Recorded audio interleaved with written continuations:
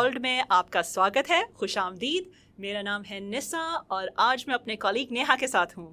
नमस्ते निशा, आप कैसी हैं? मैं बिल्कुल ठीक हूँ, आप कैसी हैं? मैं ठीक हूँ। हमारा नमस्ते हमारे सब सुनने वालों को भी। आज के प्रोग्राम की शुरुआत हम करेंगे एक्नॉलेजमेंट ऑफ कंट्री बोल के। Acknowledgement of country. We would like to acknowledge that we are here today on the land of the Daruk people. The Daruk people are the traditional owners of this land. City of Parramatta Council also acknowledges the present Aboriginal and Torres Strait Islander people who now resides within this area. शुक्रिया नेहा। तो आज हम क्या कर रहे हैं? Para called हमारे एक पॉडकास्ट चैनल है सिटी ऑफ पैरामैटा लाइब्रेरीज का, और उस पॉडकास्ट चैनल में हम ज़्यादातर मुख्तलिफ़ ज़बानों में अपने कम्युनिटी के लिए उनके हेल्थ के कुछ हमारे टॉक्स होते हैं, कुछ उनके किताबों के बारे में कुछ हमारे टॉक्स होते हैं। और आज हमने सोचा कि हमारा जो दूसरा पॉडकास्ट चैनल है पैरापॉड्स, जिसमें हम अपनी अंग्रेज़ी की किताबों के बारे में बात करते हैं, ऐसा ही कुछ हम क्यों ना करें अपने पैराकॉल्ड के पॉडकास्ट चैनल में, और वो भी हिंदी की किताबों के बारे में। तो जैसे आप जानते हैं, हमारे पैरामैटा सिटी ऑफ पैरामैटा के इलाके में बहुत बड़ी हिंदी स्पीकिंग पॉपुलेशन है, बल्कि काफ़ी बड़ी इंडियन पॉपुलेशन है, पाकिस्तानी पॉपुलेशन है, बांग्लादेशी पॉपुलेशन है। तो उनके लिए हम काफ़ी किताबें हैं, हमारी लाइब्रेरी में बहुत सारी चीज़ें हैं।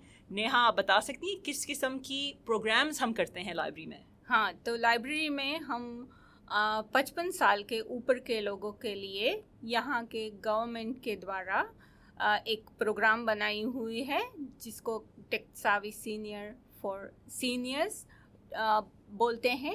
वो प्रोग्राम हम लाइब्रेरी में काफ़ी बार कर चुके हैं पहले, और अभी भी एक चल रहा है।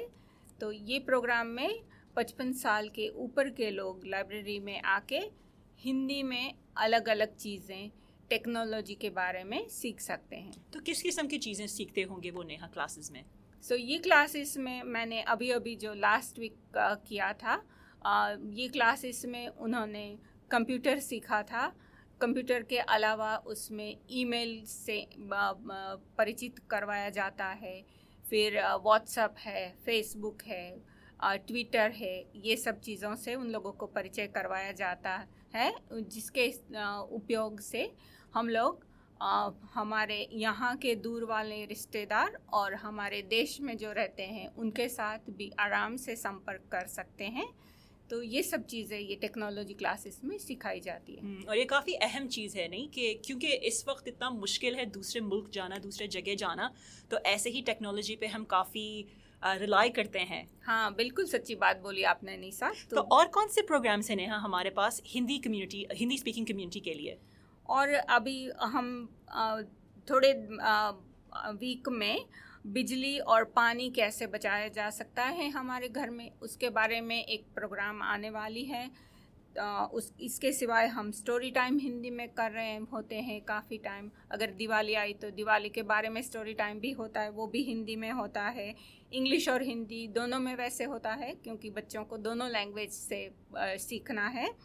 और एक और बहुत अच्छा प्रोग्राम होता है जो कि इंग्लिश कन्वर्सेशन क्लासेस है, जो कि जो लोग नए माइग्रेट हुए के आते हैं, उन लोगों को अगर यहाँ की भाषा सीखने में प्रॉब्लम है तो वो लोग लाइब्रेरी में आके इंग्लिश में कैसे बातचीत करते हैं, जॉब के लिए कैसे तैयार होते हैं यहाँ, ये सब चीज़ों के बारे में सीख सकते हैं। तो ये बहुत ही अच्छा प्रोग्राम मेरे हिसाब से है। अच्छा, और आप बता सकती हैं अगर किसी को इन प्रोग्राम्स में दिलचस्पी है तो वो कैसे इस पे रजिस्टर कर सकते हैं?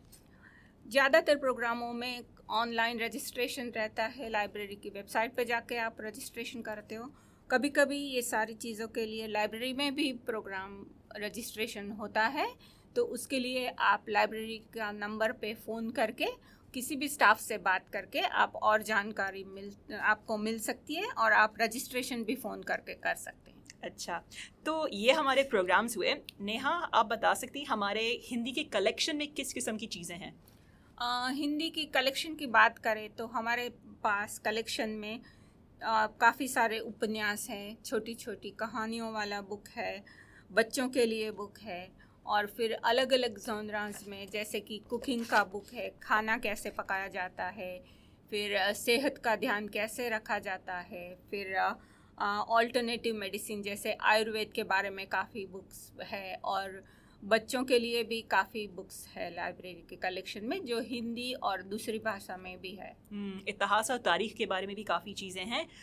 DVDs में हमारे पास बॉलीवुड के काफ़ी मूवीज़ हैं। हाँ, और जिसमें मूवीज़ के साथ हमारे पास रामायण वगैरह सीरियल के भी काफ़ी सारे एपिसोड्स हैं लाइब्रेरी में। बिल्कुल।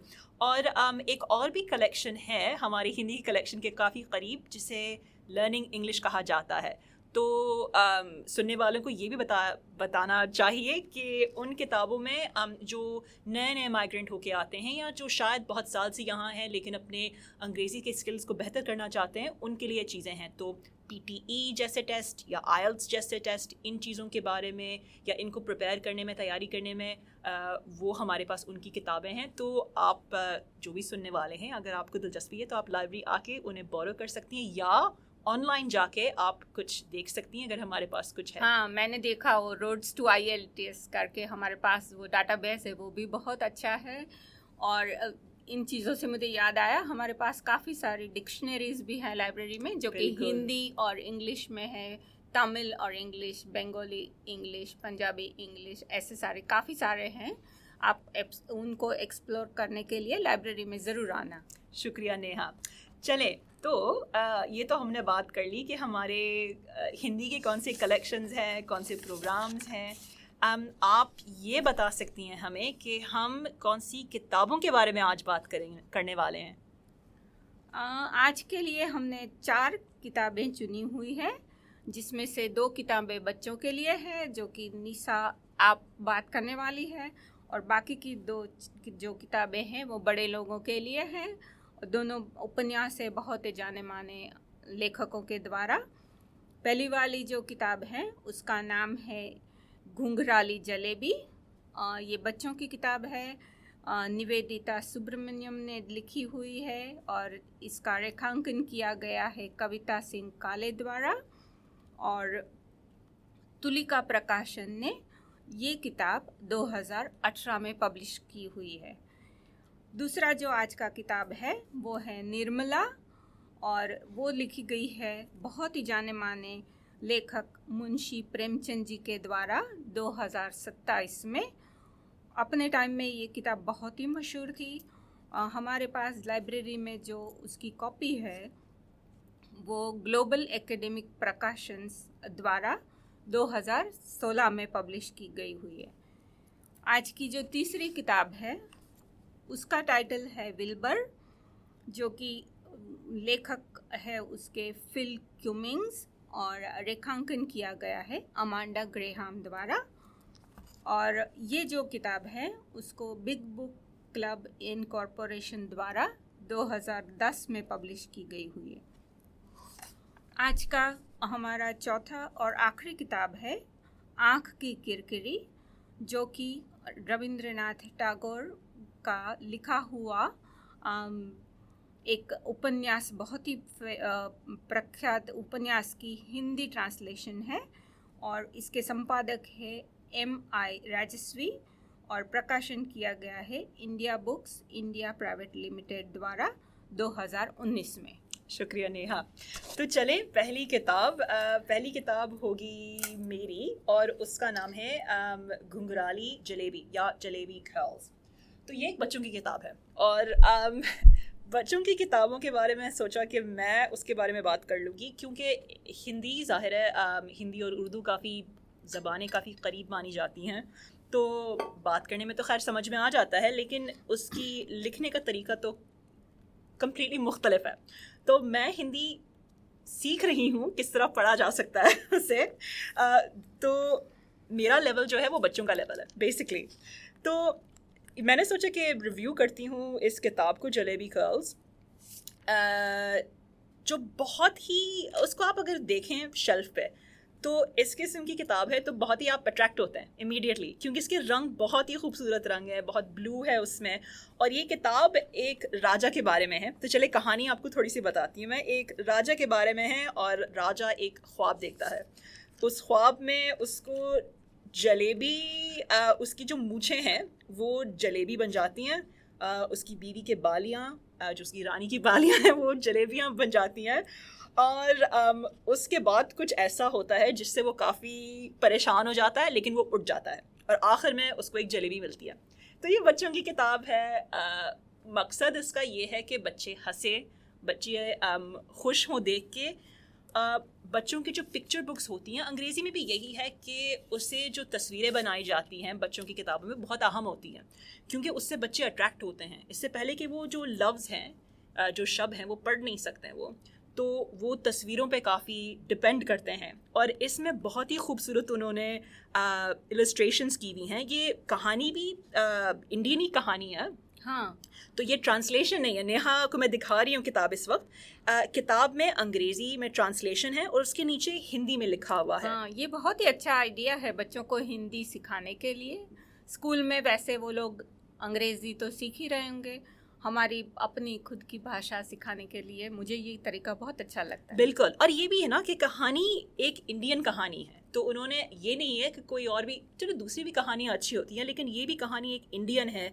कैरेक्टर्स उन्होंने इंडियन बनाई हैं, रेफरेंसेस इसमें इंडियन हैं। तो जलेबी, जिस तरह एक जलेबी इस किस्म की मिठाई है जो पूरे इंडिया में, बांग्लादेश में, पाकिस्तान में, हर जगह में कितनी मशहूर है, तो उसके बारे में उसको लेके एक कहानी बनाना, एक राजा और रानी की, तो ये बहुत अच्छा आइडिया था मेरे हिसाब से। उसकी जो तस्वीरें बनाई हैं वो बहुत खूबसूरत है, बहुत अच्छा स्टाइल है, उसमें काफ़ी अच्छे रंग हैं। जो उसमें अल्फाज जो लिखे हैं वो नेहा आप बताएं ज़रा देख के कि किन साल के बच्चों के लिए मुनासिब होगा। शायद 5-6 साल के बच्चों के लिए। हाँ जी, हाँ जी। और अपने आप जो जिनको पढ़ना आता है, मुझे लगता है वो 3री या 4थी कक्षा के बच्चों के लिए वो लोग खुद भी पढ़ सकते हैं। बहुत ही सिंपल इंग्लिश है इसमें। या अगर वो बहुत बड़े हों, मुझ जैसे जिनको हिंदी नहीं पढ़नी आती, हाँ, तो वो लोग भी पढ़ सकते तो उनके लिए भी ये मुनासिब है। तो ये किताब, इसके बारे में और कुछ तो इतना नहीं कहा जा सकता, बस ये बताना था कि इस किस्म की बच्चों की किताबें हैं लाइब्रेरी में, जिनमें बहुत खूबसूरत रंग हैं, जो बहुत मुख्तलिफ उम्र के लोगों के लिए बेहतर है, लेकिन ख़ास तौर पे बच्चों के लिए जो हिंदी में सीखना चाह रहे हैं, या स्कूल में या घर पे माँ बाप उनके लाइब्रेरी आ सकते हैं, उनके लिए बोरो कर सकते हैं, या बच्चे खुद आके देख सकते हैं, या लाइब्रेरी में पढ़ सकते हैं अगर उनको बाहर ना ले जाना हो। हाँ जी, वो बिल्कुल सही है। तो ये था जलेबी खर्ल्स या घुंघराली जलेबी बाय निवेदिता सुब्रमण्यम। नेहा, इसके बाद आप अपनी किताब के बारे में हमें बताएंगी। इस किताब के लेखक या मुसन्निफ बहुत मशहूर राइटर मुंशी प्रेमचंद, जो हिंदुस्तानी राइटर रह चुके हैं, तो यानी कि वो उर्दू और हिंदी दोनों में लिखा करते थे, और आप उनकी किताब निर्मला के बारे में हमें बताएंगी। हाँ जी, तो निर्मला मैंने अभी थोड़े दिन पहले ही बोरो की हुई थी और मैंने पढ़ी है अभी। तो इस कहानी के बारे में, और ये बहुत ही जाना माना उपन्यास है मुंशी प्रेमचंद जी का। अपने ज़माने में उन्होंने बहुत ही सराहा गया था। मुंशी प्रेमचंद जी कैसे लिखते हैं उनके बारे में बात करें तो उन्होंने हमेशा सरल भाषा का उपयोग किया है, और कहानी उनकी काफ़ी दिलचस्प होती है। उनकी हर कहानी में ग्रामीण समस्याएं, जैसे कि माता पिता के द्वारा तय की गई शादी, गरीबी और जाति व्यवस्था, और अंग्रेज़ी और राजनीति के द्वारा गरीब प्रजा का किया जाता शोषण, वो सब चीज़ों के बारे में हमेशा बात करते रहते हैं। तो निर्मला उनके बहुत सारे प्रसिद्ध उपन्यासों में से एक है, जिनका ओरिजिनल पब्लिकेशन हुआ था 2016 में। तो निर्मला के बारे में हम और बात करें, सॉरी उनका 19,016 हाँ 1927 में हुआ था एक्चुअली। और उसके बारे में अगर हम बात करें निर्मला की कहानी के बारे में, तो ये एक स्त्री केंद्रित उपन्यास है। और ये उपन्यास की जो प्रधान नायिका है निर्मला, उसके जीवन के आधारित ये कहानी का नाम उन्होंने निर्मला चुना है। कहानी में उस समय में समाज में फैला हुआ दूषण, जैसे कि दहेज और बेटियों को बोझ समझे जाना और उसके परिणाम स्वरूप बेमेल विवाह वगैरह के बारे में बताया गया है। कहानी के बारे में थोड़ा बता दूं तो जो निर्मला है, मुख्य नायिका है, उसकी शादी शुरू में भुवन मोहन सिन्हा के साथ तय होती है, लेकिन पिता के अचानक मृत्यु के कारण और परिवार की आर्थिक स्थिति में जो बदलाव आता है उसके कारण निर्मला का ब्याह उससे 20 साल बड़े तोताराम के साथ किया जाता है। और तोताराम के लिए ये दूसरी शादी होती है। मतलब कि निर्मला जब ससुराल आती है तो उसके पहली शादी से 3 बेटे थे, जिसमें सबसे बड़ा बेटा मनसाराम कतई निर्मला की उम्र का ही होता है। 3 हम उम्र बेटे, 20 साल बड़ा पति और उसकी विधवा बहन रुक्मणी के साथ निर्मला का जीवन कैसे आगे बढ़ता है, ये जानने के लिए आप ये पुस्तक ज़रूर उधार लें और पढ़ें और हमें बताएं कि आपको ये पुस्तक कैसे लगी। Thank you Neha. तो ये मुंशी प्रेमचंद मज़े की बात यह है कि वो मेरे ख़्याल में उनकी बेटी भी शायद मुसन्निफ़ रह चुके हैं या शायर भी रह चुके हैं। वो, उनका नाम अमृत राय था और मेरे ख़्याल में 1952 में उन्होंने किताब बीज लिखी थी उनके बेटे ने। तो ये काफ़ी, हम बाद में भी इसके बारे में बात कर लेंगे। जो हम ये हमारे जो दूसरे भी राइटर हैं टैगोर के बारे में, उनकी भी ख़ानदान में काफ़ी मुख्तलिफ राइटर्स रह चुके हैं, शायर रह चुके हैं। तो यहाँ भी मुंशी प्रेमचंद, जो उनका असली नाम नहीं था, उनका तखल्लुस था, वो उनका पेन नेम था, आई थिंक धनपत राय श्रीवास्तवा था उनका असली नाम। हाँ। और इतनी इंटरेस्टिंग आया मेरे ख़्याल में। वो ये एक शख्स रह चुके हैं, उन्होंने जो किताबें लिखी थी, तो मैं कुछ पढ़ रही थी उस दिन, शायद वो 7 साल की उम्र में उनके माँ बाप ने उनको मदरसे में भेजा था उर्दू और फ़ारसी सीखने के लिए। तो उनको ये ज़बानें भी आती थी और वो उन्होंने सीखी। और शायद 1914 में उन्होंने हिंदी में शायद लिखना शुरू किया था। और उससे पहले वो काफ़ी उर्दू के एक मुसन्निफ़ के नाम से वो काफ़ी जाने पहचाने थे। लेकिन इतना शायद उनको पब्लिकेशन का इतना मौका नहीं मिला था, तो इसलिए उन्होंने हिंदी की तरफ भी किया। तो ये काफ़ी अच्छी चीज़ है कि उन्होंने हिंदी और उर्दू अदब में इतना कुछ किया और उनका नाम अभी तक जाना पहचाना है। और काफ़ी उन्होंने जो किताबें लिखी उनमें से कुछ ख्याल में जो आप बता रही थी जिनके टॉपिक्स के बारे में। हाँ जी। तो एक शायद एक किताब का नाम बेवा, या हिंदी में तो उनके कुछ नाम या उर्दू में भी हैं और हिंदी में भी दोनों नाम दिए गए हैं। सो एक था बेवा और प्रतिज्ञा, शायद नेहा। हाँ, प्रतिज्ञा। हाँ, और एक और था उसका सेवा सदन शायद नाम था, और उर्दू में उसका नाम बाजार हुस्न। एक और था गोदान। कितनी सारी उन्होंने किताबें लिखी थी। हाँ, और उनकी काफ़ी किताबों को वैसे हिंदी में फिल्मिंग भी किया हुआ है। बिल्कुल। और सत्यजीत रे जो कि हिंदी के जो कि फिल्म के बहुत ही जाने माने डायरेक्टर हैं, उन्होंने प्रेमचंद जी की 2 उपन्यासों को फिल्माया है, जिसका नाम सदगति और शतरंज के खिलाड़ी है। और दोनों फिल्में अपने ज़माने में काफ़ी मशहूर रह चुकी हैं। बिल्कुल बिल्कुल। चलें, तो हमने और नेहा कुछ बताना था आपको मुंशी प्रेमचंद के बारे में, या हम हमारी तीसरी किताब के बारे में बात करें? मुझे लगता है हम तीसरी किताब के बारे में बात शुरू करेंगे, जो कि एक बच्चों की किताब है। बिल्कुल, उसका नाम है विल्बर। तो ये किताब जो है एक कुत्ते के बारे में, कुत्ते का नाम है विल्बर। तो इस किताब के हमने क्यों चुना, तो नेहा और मैं दोनों ये देख रहे थे। इस किताब की मज़े की बात ये है कि एक सीरीज़ में से एक उसका हिस्सा है। तो इस किताब को अगर आप खोलें, तो मैं नेहा को अभी दिखा रही हूँ, इस किताब में 5 ज़बानों में या 5 भाषाओं में लिखी गई है इसके बारे में। तो सबसे पहले इंग्लिश में, एक तरफ उसकी तस्वीरें हैं कि क्या हो रहा है कहानी में, क्योंकि ये बच्चों की कहानी है, तो इंग्लिश में लिखा गया है। उसके नीचे 4 ज़बानों में, तो दिंका, हिंदी, खमेर और नुअर। तो आप अगर पढ़ते रहें उसे, तो ये 5 ज़बानों में ये कहानी चलती रहती है। और मेरे ख़्याल में ये बहुत ही अहम चीज़ है ऑस्ट्रेलिया में, ख़ास तौर पे जब बच्चे बहुत ही क्योंकि ये मल्टीकल्चरल इन्वायरमेंट है, हम बच्चों को यही बताते हैं कि देखो बहुत सारे मुख्तलिफ कल्चर है ऑस्ट्रेलिया में, बाकी हाँ जी। कल्चर्स को रिस्पेक्ट करना चाहिए, हमें सीखना चाहिए एक दूसरों के कल्चर से, सकाफत के बारे में। तो ऐसी किताबें बहुत अहम है इस चीज़ के लिए। क्या ख्याल है नेहा आपका? हाँ जी, ये मुझे लगता है पिकनिक के बारे में किताब लग रही है। काफ़ी सारे रेखांकन भी है इसमें और कलर्स भी बहुत ही अच्छे हैं बच्चों को। और कितने साल के बच्चों के हिसाब से आपको क्या लगता है कि कितने साल के बच्चों के लिए बेहतर होगा ये किताब? हाँ, मुझे लगता है 7-8 साल के बच्चे जो कि भाषा की सीखने की शुरुआत कर रहे हैं उनके लिए बहुत ही अच्छा है ये किताब। हाँ बिल्कुल। तो बस ये एक किताब थी जिसको हाईलाइट करना था। और ये जो पर्टिकुलर किताब है तो ये मल्टीलिंगुअल किताबें हैं, पिक्चर बुक्स हैं, और ये लिटिल बिग बुक क्लब ने इसको पब्लिश किया है।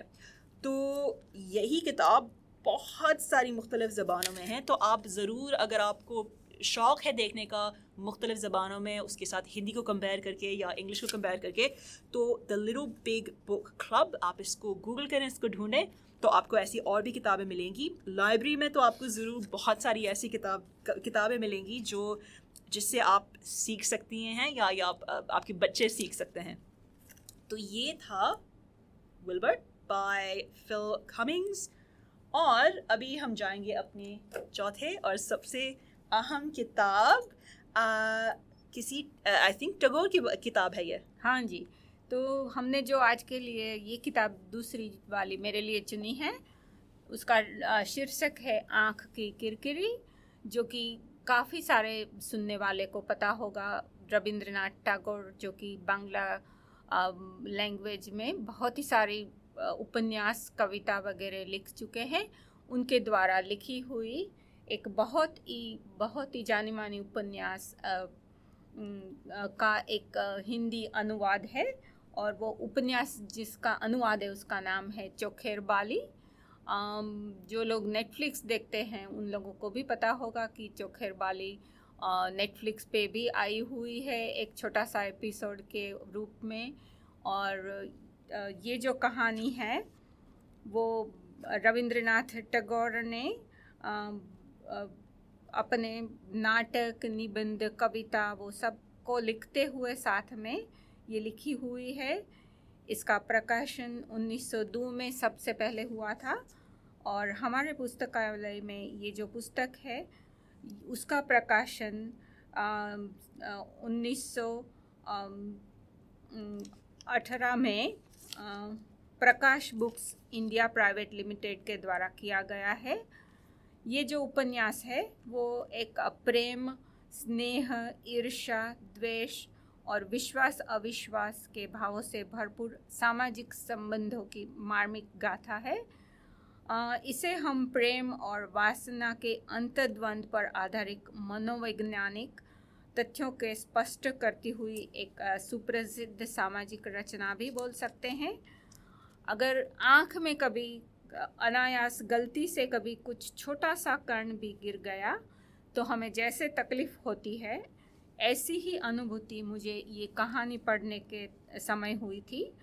कहानी है वो उस समय की विधवा विनोदिनी, महेंद्र, उसकी पत्नी आशा और बिहारी के संबंधों की गाथा है, जिसमें लेखक ने प्रेम और वासना को पूर्णतः परिभाषित करके उसके बीच के अंतर को स्पष्ट रूप से दिखाया है। कहानी के बारे में मैं थोड़ा आपको बता दूं तो आशा की महेंद्र के साथ शादी होने के बाद उनके बीच का प्रेम जब चरम सीमा की ओर बढ़ता जाता है तब महेंद्र की मुलाकात विनोदिनी से होती है जो कि एक विधवा है। ये मुलाकात धीरे धीरे आगे बढ़कर वासना में बदल जाती है और महेंद्र को पतिव्रता आशा से दूर करती जा रही है। लेकिन विनोदिनी का आकर्षण तो महेंद्र का दोस्त बिहारी के प्रति है। क्या महेंद्र और बिहारी की मित्रता अटूट रहेगी? क्या आशा को उसका पति महेंद्र विनोदिनी की वासना की जाल से मुक्त होकर पहले जैसा प्यार दे पाएगा? ये सब चीज़ जानने के लिए आप इस पुस्तिका को हमारे पुस्तकालय से ज़रूर उधार लें और पढ़ें और उसके बारे में हमें बताएं। किताब के बारे में वैसे मैं बात करूं तो उसका जो किताब का कवर है ऊपर का, वो बहुत ही कलरफुल बनाया गया है। कवर के ऊपर विनोदिनी और आशा दोनों की तस्वीर बनाई गई हुई है। कहानी बहुत ही धीरे धीरे आगे बढ़ते हुए बहुत ही रसप्रद होती जा रही है और बहुत ही अच्छी है कहानी, और हिंदी में पढ़ने के लिए काफ़ी सरल भी है भाषा। तो इसके लिए मैं हमेशा आपको ये रेकमेंड करूँगी, कोई भी जो हिंदी पढ़ने की शुरुआत कर रहा है उन लोगों के लिए भी बहुत ही अच्छी कहानी है। अच्छा नेहा, आप बताएं, वैसे आपको हिंदी में वैसी किताबें, इस तरह के नावल वगैरह पढ़ने का ज़्यादा शौक है या नॉन फिक्शन? अगर मैं हिंदी या कोई भी भाषा में पढ़ूं, मैं सबसे पहले फिक्शन को ही प्रायोरिटी देती हूँ। चलें ठीक।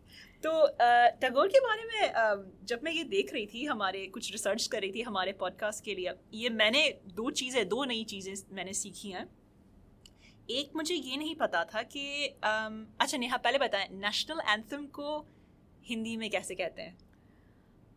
राष्ट्रगीत। अच्छा, तो मैं एक अपने किसी और कॉलीग के बारे में उनसे भी पूछ रही थी, उन्होंने मुझे बताया था लेकिन मैं भूल गई थी। तो मैंने ये पढ़ा कि जो दो नेशनल एंथम हैं, जो दो कौमी तराने हैं, वो टैगोर ने लिखी हैं। तो ना सिर्फ हिंदुस्तान की तो जन मन और लेकिन बांग्लादेश की भी। तो ये काफ़ी इंटरेस्टिंग था कि पता नहीं कोई और हैं इस दुनिया में जिन्होंने दो मुख्तलिफ कंट्रीज़ की, दो मुख्तलिफ ममालिक की उन्होंने नेशनल एंथम लिखी है। तो ये तो काफ़ी बड़ी बात है। और मैंने ये भी पढ़ा कि शायद उन्होंने श्रीलंका के नेशनल एंथम का कुछ इन्फ्लुएंस है उस पर।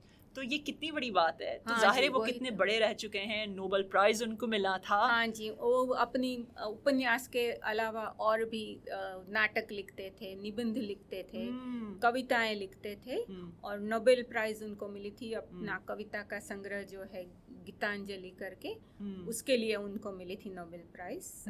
मुझे लगता है शायद 2013 में मिली हुई थी नोबेल प्राइज़। तो ये भी काफ़ी बड़ी अचीवमेंट है टैगोर की, जिसके लिए हम काफ़ी गर्व आज भी महसूस कर सकते। बल्कि उन्होंने शायद ये भी मैंने पढ़ा था कि 2000 गाने लिखे थे उन्होंने। कितनी बड़ी बात है ये। तो एक अपनी ज़िंदगी में उन्होंने कितनी सारी चीज़ें की हैं और उनका नाम कितना आज तक भी जाना पहचाना है, ना सिर्फ बंगाली में जहाँ से उनका काफ़ी बड़ा इन्फ्लुएंस था, लेकिन बाकी दुनिया में भी उनकी जो उन्होंने किताबें लिखी थी, जो उन्हें जैसे कि आपने कहा उनकी प्लेस जो उन्होंने लिखी थी, उन्हें जो पोएट्री लिखी थी, इन सब की वजह से वो काफ़ी मशहूर हैं। तो ये काफ़ी हम काफ़ी लकी हैं कि हम उनके बारे में आज बात कर सकते थे, उनकी किताब के बारे में। और हिंदी में जो पढ़ने वाले हैं वो भी उनकी बंगाली में ओरिजिनली लिखी हुई किताब अपनी ज़बान में पढ़ सकते हैं। हाँ जी, मुझे भी लगता है कि हम हमारे देश से इतने दूर बैठ के भी ये सब इतनी जो प्रसिद्ध कहानियाँ हैं वो यहाँ बैठ के हमारी भाषा में पढ़ सकते हैं। वो मेरे लिए बहुत ही बड़ी बात है। इसीलिए मैं हमारी लाइब्रेरी की भी शुक्रगुजार हूँ कि ये सब सारा हमारे पास बुक्स आता रहता है और हम ये सब ट्राई कर सकते हैं। चलें ठीक। तो आई थिंक नेहा, बस ये हमारी चारों किताबों के बारे में हमने बात कर ली। हमारे सुनने वालों के लिए अगर आपको पैराकॉल्ड या हमारे दूसरे पॉडकास्ट चैनल पैरापॉड्स को अगर आपको ढूंढना हुआ, उनके एपिसोड्स आपको ढूंढने हुए, तो आप हमें पॉडबीन के वेबसाइट पे ढूंढ सकते हैं। आप हमें एप्पल पॉडकास्ट्स पे ढूंढ सकते हैं और आप हमें गूगल प्ले पे भी ढूंढ सकते हैं। सो इट्स पैराकॉल्ड, PARRACALD, और CALD का मतलब culturally and linguistically diverse। तो ये हमारी पॉडकास्ट जो हम दूसरे भाषाओं में, दूसरे ज़बानों में जिसमें हम बातें करते हैं, और पैरापॉड्स, सो PARAPODS, जो हमारी अंग्रेज़ी के हमारे जो पॉडकास्ट्स हैं। तो चलें हम आपसे इजाज़त मांगेंगे। मेरा नाम है निसा और मैं यहाँ अपने कॉलीग नेहा के साथ। हमारा पॉडकास्ट आज हिंदी में सुनने के लिए धन्यवाद और सुनते रहिएगा हमारा अगला पॉडकास्ट। बिल्कुल, खुदा हाफिज़। The material presented in this podcast is for general information only. Any opinions expressed in the podcast are those of the guest speaker and do not necessarily represent the views of City of Parramatta Council. City of Parramatta Council is not responsible for any injury, loss or damage which you may directly or indirectly suffer in connection with this podcast.